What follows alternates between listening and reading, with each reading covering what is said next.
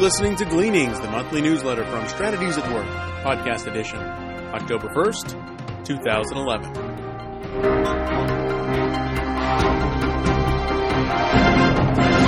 Upcoming events. Struggling to find meaning, purpose, and satisfaction in life? Everyone does, but few have answers. The Strategic Life Alignment Seminar will equip you with tools and a methodology for discerning your divinely ordained life purpose. Don't miss this opportunity to learn biblical principles that will help you discover your destiny. Peace, joy, and satisfaction will be yours only if you find and fulfill your life purpose. This event will be presented in both live and virtual settings. The next live event will be held the first quarter of 2012. Recordings of this seminar are available on the website, cstrategieswork.com for details. The SLA Alumni Event. This event is exclusively for alumni of the Strategic Life Alignment Seminar.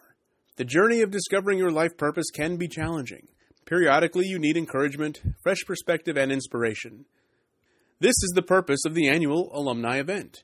Each year, the event focuses on one of the key themes from the SLA seminar and provides an oasis of refreshment for those who are truly engaged in discovering their life purpose.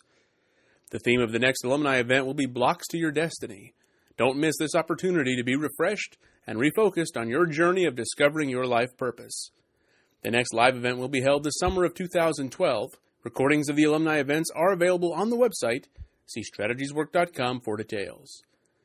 The BTS Seminar Financial Management Part 4, Organizational Finance. Every day, organizational leaders, both for-profit and not-for-profit, make financial decisions. Financial activities are so common that many rarely think deeply about them.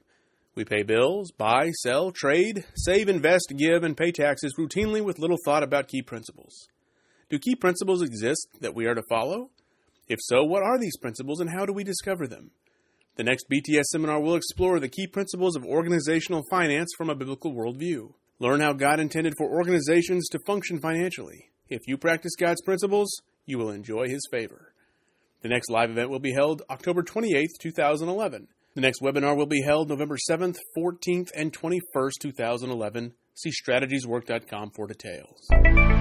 These are challenging economic times. There is much fear in the world. Now more than ever, people need to understand the power of building their lives on Christ. Only faith in Christ can provide sustained victory over fear. If you need help in learning how to walk with Christ, Strategies at Work has consultants in various parts of the world. These consultants are equipped to help you grow in Christ and to find and fulfill your divinely ordained life purpose. Please contact them or contact the Strategies at Work home office if you would like our help. See strategieswork.com for details. And now, Dr. Chester brings us the message titled, What Do We Do Now? Throughout the fall and spring, few pundits gave credence to the possibility of a double-dip recession. Now, most, if not all, of these same pundits have changed their minds. Fear of a global recession has gripped the financial markets. The cause of this calamity is blamed on both government and business. Worldwide, people are increasingly losing confidence in both to manage the economy. Earlier this year, McKinsey & Company's Global Managing Director, Dominic Barton, issued a call to action directed at global business leaders. His thesis is that the current economic calamity reflects a flawed practice of capitalism as a business system. Therefore, reform is needed. And if the global business community does not reform itself, then public pressure will force governments to exert control. Over the past 2 years, Dominic met with more than 400 business and government leaders seeking to understand the state of business worldwide.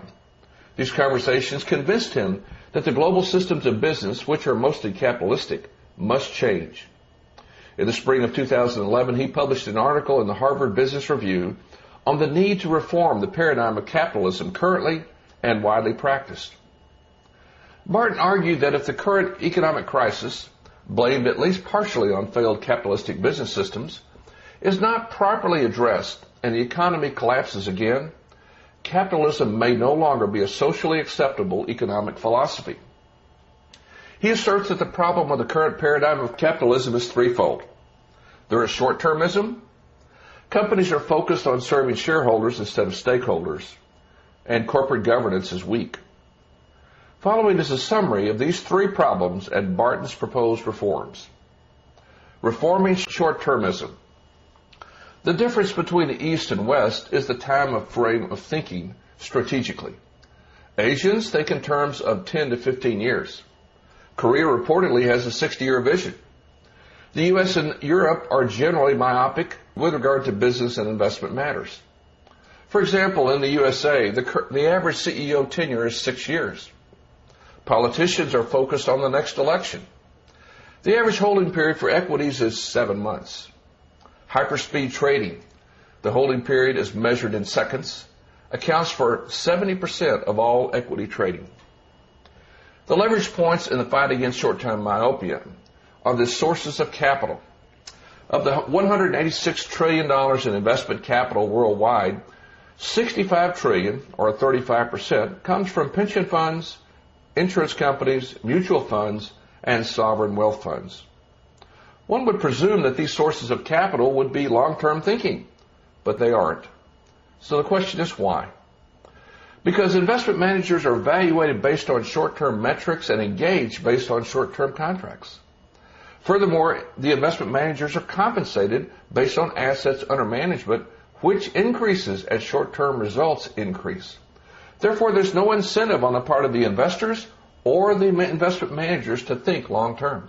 Consequently, short-term thinking by investors results in short-term management of companies. Barton's recommendations are twofold. Review the performance of investment managers every 3 to 5 years instead of yearly. Change the diversification strategy from holding thousands of companies to holding stocks in hundreds of companies, enabling investment managers to actively engage with the companies they own to help improve performance. Serving all stakeholders. Greed is good is the business philosophy in vogue today, though few admit it.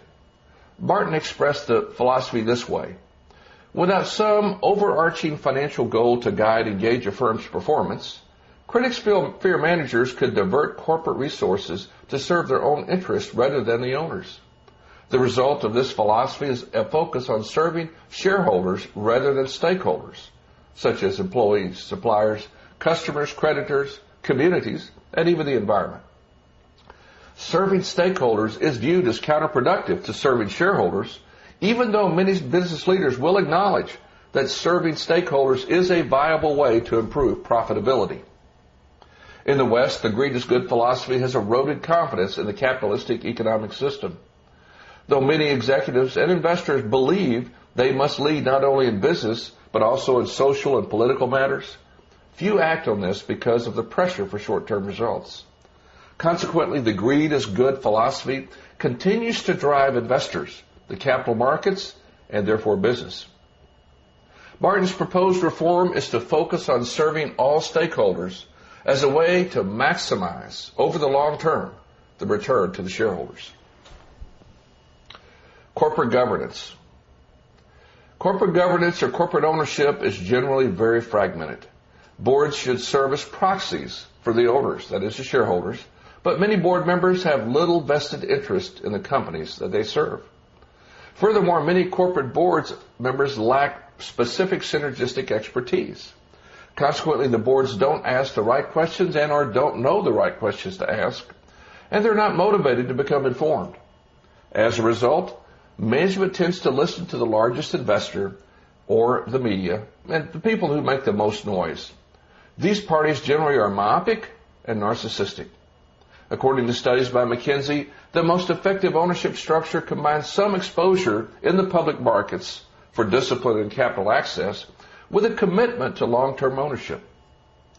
Barton's recommendations are threefold. First, the ownership-based governance requires boards who are engaged, knowledgeable, and function like owners. CEOs must be evaluated against long-term goals. Furthermore, they need to have a significant investment in the company, and their compensation must be linked to the fundamental drivers of long-term value. Long-term shareholders should be given increased voting power. So here's his conclusion. His conclusions are simple. Myopic thinking needs to be replaced by long-term thinking. Companies should seek to serve all stakeholders as the best way to increase shareholder value. And boards should govern like owners. He believes that this reformed paradigm of capitalism will facilitate a stronger, more resilient, more equitable, more trustworthy, and more efficacious business system. Now, my temptation is to buy into this fine-sounding argument. However, the Apostle Paul warned against being deceived by fine-sounding arguments. Let me read you Colossians 2, verses 2 through 4.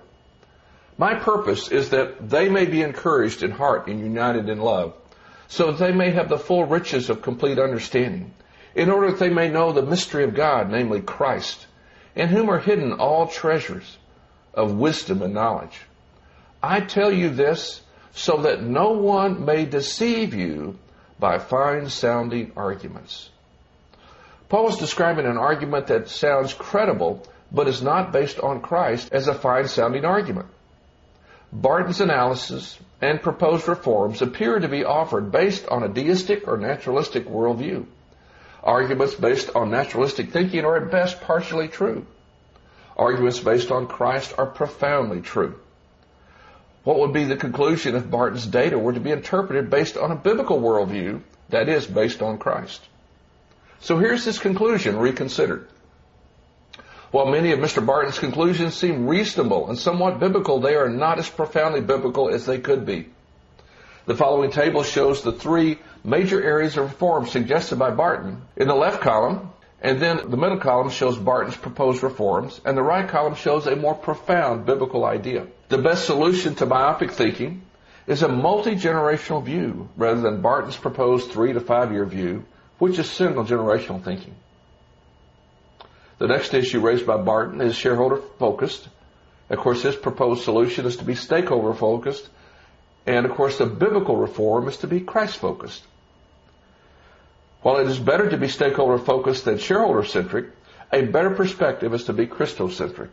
Colossians 3:23 instructs us to work as if God is our boss, which He is. So the real focus of any business should be Christocentric. Knowing that God is our boss and being focused on Him, we will serve all stakeholders, including the shareholders, in accordance with the will and ways of God. And the third issue, the final issue he raised, was weak boards. His solution was more engaged boards. The biblical approach is boards focused on the will of God. So weak boards reflect not just unengaged boards, but boards who do not understand how to discern the will and ways of God. Sound governance of any organization is rooted in a clear understanding of God's purpose for the organization and a commitment to governing based on His ways. That is a biblical worldview. So what do we do now? The answer is profoundly simple. The solution to the failed business system is not naturalistic reform, as proposed by Barton, but biblical reform. Only then can the people of the world enjoy the blessings that flow from alignment with the will and ways of God.